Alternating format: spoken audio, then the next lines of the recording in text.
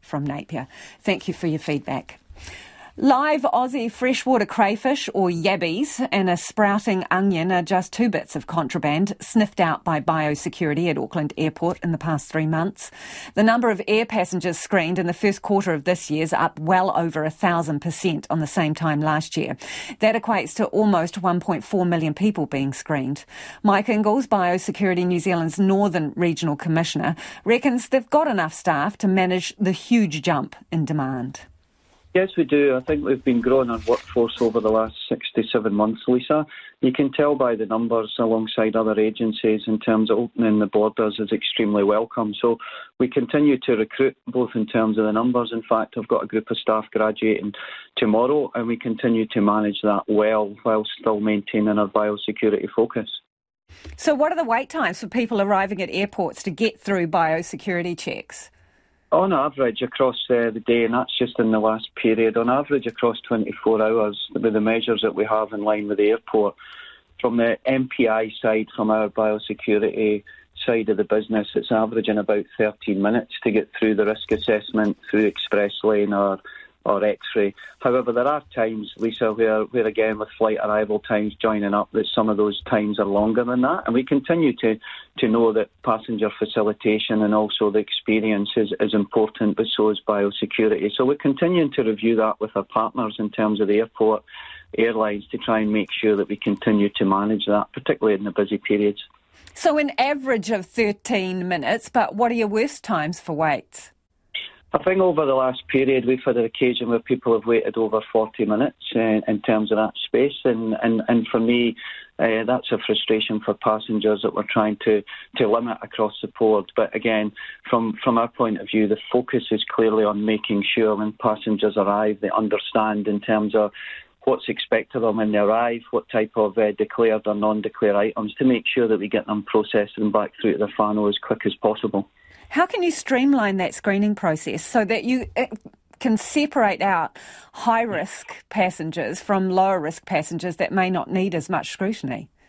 Yeah, we do that at the moment. Over the last 4 or 5 months, we've obviously reintroduced the express lane with our dogs working in it. And as we stand today, the average is we're putting between 40 and 50% of passengers through that express lane. Again, from a risk assessment desk, we're only putting people to search areas in full search if they require it under where they've came from country-wise or the type of goods they've got to be screened. And then the rest will obviously go through X-ray. One of the main things to say is our staff, again, I'm very proud of what our staff have done over the last period. We've also introduced, obviously, enhanced measures for foot and mouth disease with direct flights back from Bali. We've got plans in place to welcome the FIFA World Cup in terms of those process. But overall, all of this, we certainly need to maintain our focus on our biosecurity process, because the last thing we want is to make sure that we have an incursion of something that impacts the community or impacts our way of life. Yeah, of course. Nobody wants something like that to be able to get into the country. But given you have had such an enormous increase in the number of air passengers that you're screening, is the discovery of contraband or risky items proportionate to that increase?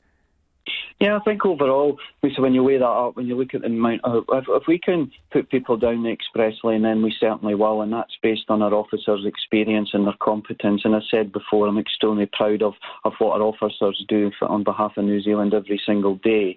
The other part of that is just making sure that we can continue to communicate. The vast majority of passengers coming in are compliant passengers across the piece. Again, some of what we find is just recently people bringing in live yabbies or freshwater crayfish, etc., into the airport. There's aspects of that could cause real risk. There's obviously brown marmorated stink bug, fruit fly in terms of fresh fruit. We've got to keep our focus, because even one item from a fruit fly, etc., getting into one of our regions or one of our communities would cause a lot of damage.